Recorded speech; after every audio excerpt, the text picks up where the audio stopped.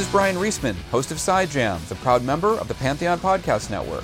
Singer, composer, and activist Serj Tankian has always blurred the lines between the personal and political in his art, either with the multi-platinum Grammy Award-winning metal band System of a Down, or in his subsequent solo work and projects like the rock musical Prometheus Bound, which he created with Tony Award-winning lyricist and playwright Steven Sater. A forthcoming documentary called Truth to Power chronicles Serj's life journey, which includes his mission to get Turkey to officially acknowledge and make amends for their Armenian genocide from over 100 years ago. Sometimes Serj does not need lyrics to express his emotions, as he has recorded an orchestral album, an acid jazz release, and composed several movie scores. His latest project is Fucktronic, the genre-bending soundtrack with dialogue to a non-existent movie inspired by the absurdity of British gangster films. He created the album with mindless self-indulgence frontman Jimmy Uring. With his music and activism linked, it made sense for Serj and I to talk about the latter in this episode of Side Jams. I called him at his home in New Zealand via Skype. We discussed his activism, politics and music, mentoring younger artists, and staying motivated as he grows older. As I was editing this podcast, major protests had already been sweeping the U.S. and beyond in the wake of the death of George Floyd. Serj posted anti-Trump sentiments on his Facebook page and had no problem pushing back against some balking fans who clearly had not scrutinized his lyrical messages after all of these years. Well, hi, Serj. Thanks for chatting for Side Jams. Nice to chat with you again. Thanks, Brian. How are you? I'm good. I see you're relaxing there in New Zealand. It's a little more relaxed there than it is here. Yeah, it's definitely. We've talked about music over the years, but we've also talked about activism, which is something I know you have the Truth to Power coming out. Yeah. It's about specifically your journey in music activism. Yes, it is. It's an activist journey through the world of music, which has basically have been my life for 25 to 30 years, with System in there and really interesting archival footage and kind of really understanding where we all came from and the drive that the need to raise awareness about the Armenian genocide became kind of like a raison d'etre for us, and how that worked its way into other forms of activism and injustice in terms of, taking all that on. System performed in Armenia for the 100th anniversary of the genocide. Are we any closer to like a broader international recognition of that? We are. U.S. Congress, both houses recognized the genocide last year in, November or December? Right. So United States officially recognized the genocide now as well. A lot of nations do. But ultimately, it's about putting pressure on the government of Turkey to properly recognize its own history and justly recognize its own history and make amends for it.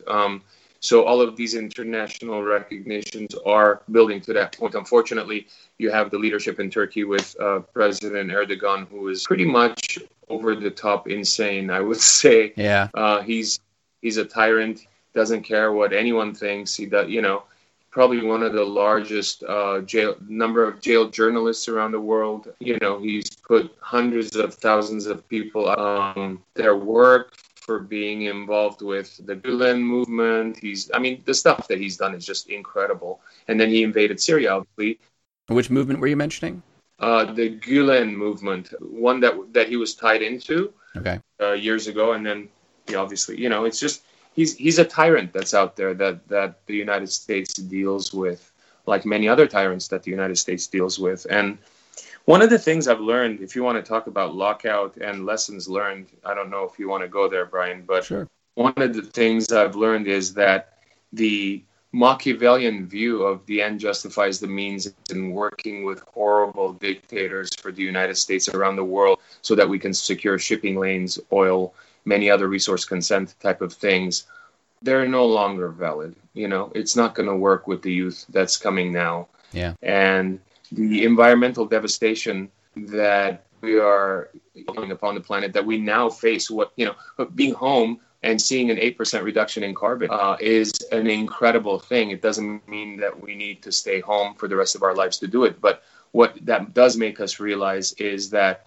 there are voluntary ways, from diet to how we spend our time and what we do with our resources, to changing the way, my favorite quote is, the earth sent us to our room and told us to rethink this whole thing because we've fucked it up, It's a good one, actually. Yeah. I'm hoping people are going to learn things, and I don't know if they will. It's been hard. Quarantine, I'm a writer, so I can burrow. And I'm sure as a musician, you can spend in time indoors. When I wrote my Bon Jovi book, I was pretty much 2 months indoors. Although now I'm starting to go, okay, it's been 2 months. All right, I'm starting to feel it a bit. At the same time, it's tricky. And, of course, we have all the keyboard warriors out there. But I guess for you, the key to activism has also been out there doing it. It's not just saying it. Right. When did you actually first start being you felt that you were an activist or became aware of that? I never really thought about it, to be honest, but I was always, the kind of hypocrisy of the tabooist not using the G word, the genocide word in the U.S. by the U.S. government to appease Turkey, to sell them Apache helicopters or whatever trade, became kind of like the wake-up call for me to go, shit, if this is something that is, is being kind of hidden under the carpet because of other, nefarious reasons, for other reasons, right? Yeah. How many other truths are there? How many other injustices out there that are being kind of hidden because it doesn't serve the profit margin, or it doesn't serve this or that foreign policy geopolitical initiative? Yeah. So it kind of made me grow as an activist. This is before even becoming a musician or an artist. And I think, it was in my teens, I guess, that that the activist side of me developed. Yeah. You're down in New Zealand, which is now, people are saying, has a kick-ass prime minister. She's getting pressed for being, and she's young, she's late 30s, very different than the kind of model we have in up here. I wouldn't model, but yeah.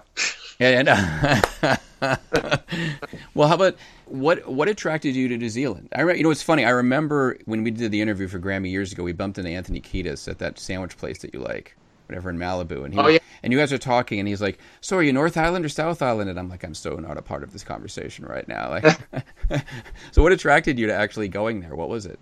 Anthony actually had a place here years ago. I think he sold it a while back, but I came out here on the Big Day Out tour, which was a big tour that no longer exists, a huge Australia-New Zealand tour. That's right. And I intuitively felt a belonging here I've never felt anywhere else.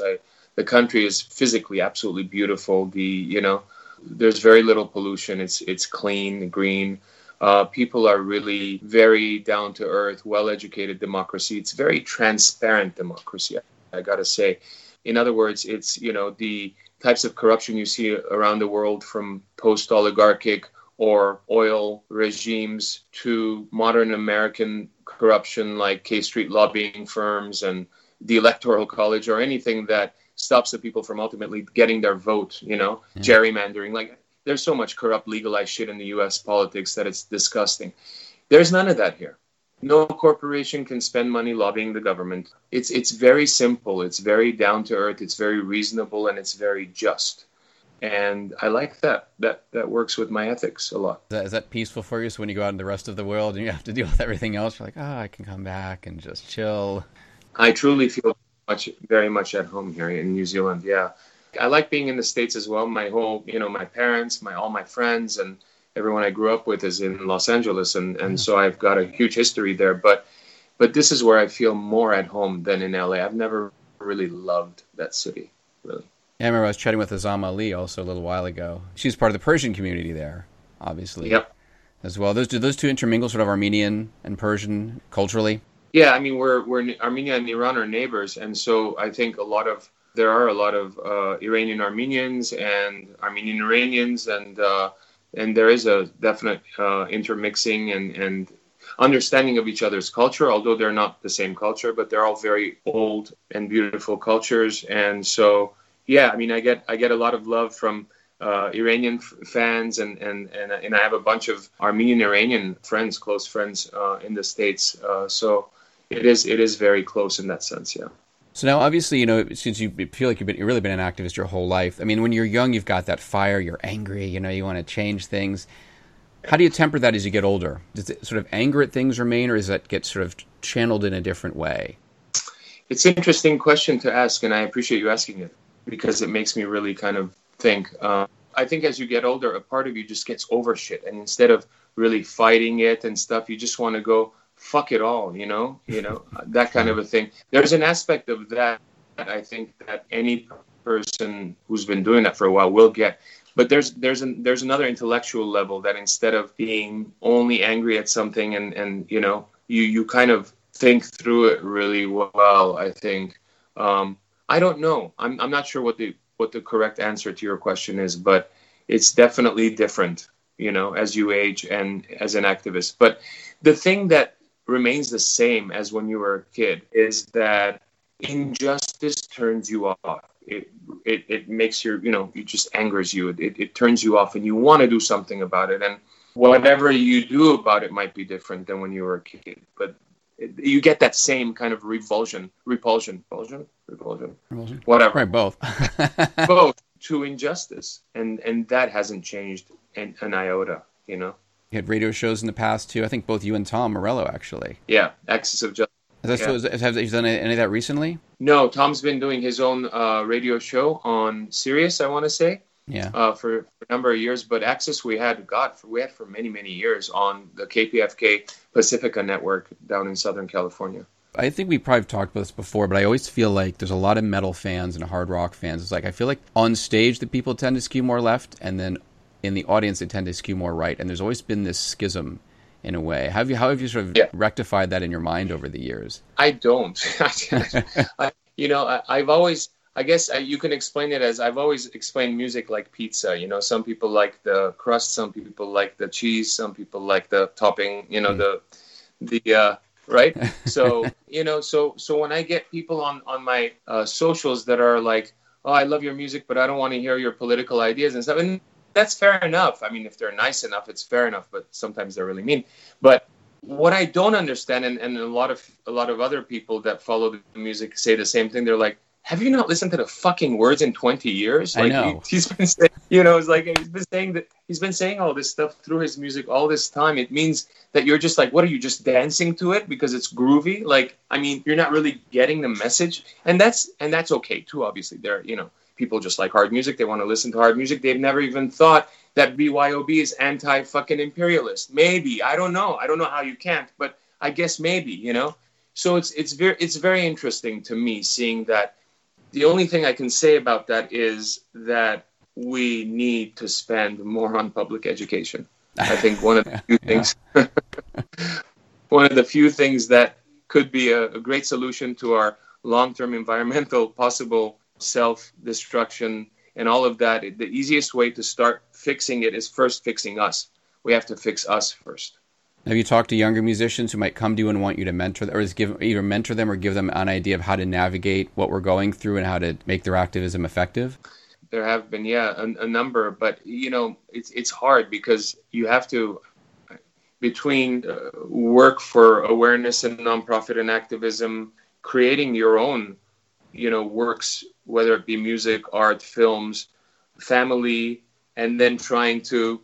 I do some of that. I've worked with this nonprofit organization called Creative Armenia, and I've done a bunch of stuff with them, mentoring and trying to help different types of artists, And I've done that with smaller bands in the past, spending quite a bit of time producing them and trying to get them signed through my label years and years ago.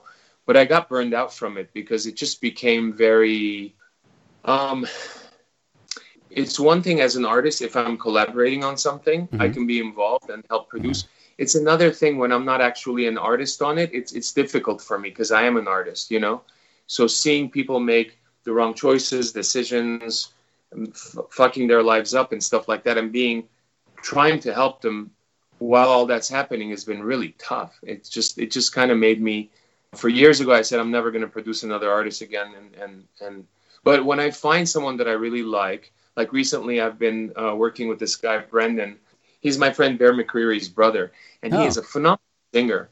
And he's got this incredible band. So I've been kind of reposting his stuff, and he'll hit me up, and we'll get on a call. We get together for a coffee when I'm in LA, and try to help him because I think he's uber talented. I think he's a phenomenal songwriter and singer, and I want him to break. I want people to see it, So I do what I can when I can, I guess. Yeah. Now you're a family man. You have one child? Yeah, one so far. What is that like, and how has that changed you now in terms of you personally and in terms of your activism? Like, what different perspective do you get? Well, first of all, I always thought I was a very patient and peaceful man until I had a child.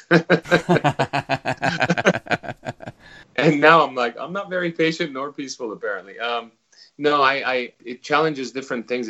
It is a joy. Okay, first of all, I got to say that when you have a kid as an artist, you create all these pieces that you're identified with, music, records, whatever, scores, symphony, Yeah. And that's how, those are your creations. Those are your creative babies, right, if you will. But once you have a real kid, in my case, I don't know how it is for everyone else, I was ready to toss it all into the sea. Like, I was just like, as long as he's healthy and smiling and happy, I'm ready to give up what's the most valuable to me, which is my music, my art. And so that should be said. But then there's challenges. With each age, there's challenges, of being a parent. Every parent knows this. And it really, really makes you look at yourself and go, fuck, am I doing the best I can? And am I, you learn more about that being as they grow up, but you learn also about yourself in the process, more so than you ever thought you could without them. I've never been a parent, so it's like I have all these friends that do it. And sometimes I'm like, am I an adult? Because I have friends who are married with kids and have a house. I'm like, yeah, I got an apartment, I got a car. But I guess for me, it's different. One of the things you do have to sacrifice is a little bit of freedom. You have to be more present. You can't just be traveling everywhere and doing all these different things. And some people are suited for it. It feels like you've been in more New Zealand recently than LA. Here since January. And yeah, I mean, I still travel, but not as much as before. And I don't really want to, as far as, travel and touring and all that. It's I think once having a kid and being more settled in scoring and that kind of life, it's, I'll still do a tour here and there for fun, but it's not something that really turns me on as much as before. Yeah. So as far as your activism, was there been some moment that was really special to you, something you worked really hard about that you wanted to change, or some cause that you had, and something that really, not really, I don't want to say paid off, because that just sounds like there's sort of, this sort of selfish goal, but was there something that really was... Well, if there's anything that's paid off, and it's been recent, it was the recognition of the genocide by U.S. Congress, which we as Armenian Americans have been striving for decades, pretty much all of my life. And so that was a big, big thing. After that, I came here in New Zealand, and I went down to Wellington to New Zealand Parliament for an event that I spoke at, encouraging the New Zealand government to properly recognize history, because they haven't. Australia hasn't. Australia, New Zealand, Britain, and the U.S. were kind of on the same page, looking at each other as to how, because their relationship with Turkey is similar, although some sell weapons and some don't and whatnot. But, they kind of go off each other's cue on this stuff. And once the U.S. did, I'm like, okay, it's time to focus on Australia and New Zealand now, especially since I'm a resident here and I live here part of the year. So I did that, which was very, very cool. It was actually in the press and on TV and all that. And then COVID hit like 2 days after. I was like, oh, fuck. There's always something. There's always some injustice. In fact, there's so much I can't even catch up with it because of, social media. You find out about all these things on a daily basis. All these organizations raising funds for these food banks, those food banks, this country, that country, this organization, that organization, kids, environment. And I try to be as helpful as I can to, but then there's also, you also get kind of whittled down your energy. You can only do so much as one human being. So you kind of go, okay, I know these people. I know they're doing a good thing. I've checked them out in person. I'm going to support them. I'm going to do this, or even donate to them and all of that, and then donate to these people. But, it's like there's only so much you can do, right? But what I'm really, my focus now is, where do we go next as society? Yeah. What's next for us? Because this pause, this involuntary pause, which has horrible detrimental effects on a large part of the population, not just those who have contracted and died from the disease, but the number of unemployed, the number of people that are losing their homes, it is horrible. It's horrific, but it's almost natural. Like this wasn't a human construct. They haven't been able to prove that. They're trying, I think, in the laboratory in Wuhan or all that. This is something we have to look at, the fact that all these diseases came from animals and the ingestion of animals, whether it's COVID, whether it's the bovine thing or SARS, or like there's so many things linked to the consumption of animals. I'm not trying to be PETA here or anything like that. But what I'm trying to say is that the largest carbon emissions on this planet are done because of land used for animal farming, because of the amount of meat consumed on the planet. I heard a statistic. I don't know if you saw the film Game Changer. Recently I saw the Michael Moore thing. What was it called? The Human Animal? The Human Animal? I think so, yeah. Anyway, it's quite interesting as to what's next. We have to dial down our lifestyle, basically. We have to change the way that we live for us to coexist on the planet. And to do so, that's why since the 1980s, since Reagan's time, we've been cutting funding for education, public education in the U.S. Went from a very top 10 type of educated country to the 30s and 40s, and I don't know where we are now. And it's fucking embarrassing. It's not right. That's why we get stupid leaders. When we're stupid, we deserve stupid leaders, and it shouldn't be that way. It shouldn't be that way. We should be looking out for each other and the whole planet. We should be smart. We have probably some of the smartest, incredible people living in the U.S. You've got these tech entrepreneurs, billionaires, like all these incredible talent. And yet this kind of surge of fucking middle-aged type of thinking in some ways. So we got to get over this. We got to move forward. We got to move forward, and we got to be smart, and we got to reduce our lifestyle. If every person, one of the statistics from those movies, from that first movie, Game Changer, I think, was if every American eats meat only once a week or twice a week, I forget what it was, versus every day, it'll make a lasting carbon reduction that's incredible, more so than you driving a Prius versus driving an SUV. That the difference is so minute for that in terms of carbon emissions compared to you eating less meat on a daily basis. Like, it's huge difference. So to be able to use the land that's limited on the planet, obviously, to grow food or let it go back into wild, it's the way to do it. And a lot of people are waking up to this, that even alternative energy cannot save us, because even if it replaced all of the fossil fuel energies, which it doesn't, it's still just a minor percentage. But even if it replaced the whole, it's not enough for us to move forward. We're still looking at extinction. It's not about the planet. We're extincting our own, Well, that's what I always say. It's like the planet's not going to blow up. It'll be here. No. We'll be gone. We're going to wait till we self-disease and fuck off, basically. So if we want to survive, we have to control our lifestyle. We have to control our consumption more than anything else, our food consumption. And then the rest can also fall into place as far as more sustainable. And we also have to change our metrics. Our benchmarks for progress as civilization can no longer be on sustainable economic growth. Yeah. We got to look to something else. Lifestyle growth, happiness index, anything is better than this. In an ecosystem that's limited, like planet Earth, you can't continually expand. It doesn't work. Well, it's funny. I'm a meat eater, but a lifelong meat eater. But I'm like, vegetarianism is starting to look better and better every day. Like, finally I was thinking, you've done all different things. You're a musician, you're an author, you've done poetry, radio host, all this activist, everything. Is there something else that you're excited to do, some sort of new adventure that you want to go on? Yeah, I want to write a book. I've been wanting to do it for a while and looking for the right opportunity to slow down. I thought this pause was going to be that, but it wasn't. I produced a lot of music instead, which is great.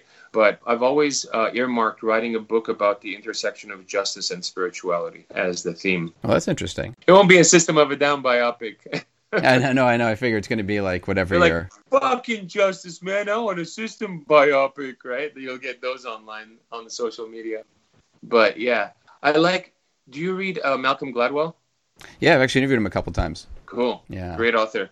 But I love the way that he has small stories, and they all have like some underlying common denominator, to the whole kind of theme of the book. Yeah. I want to do something like that. Small, different stories that deal with the intersection of justice and spirituality.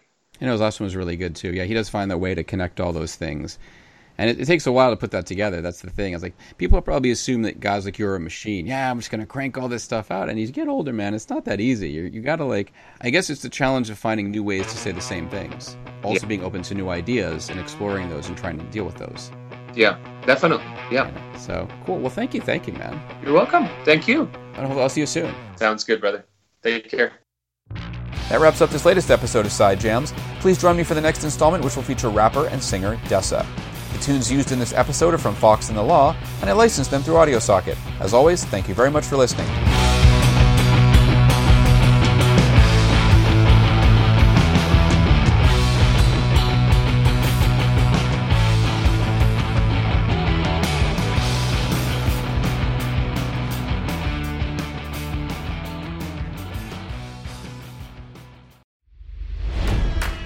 It's NFL draft season, and that means it's time to start thinking about fantasy football.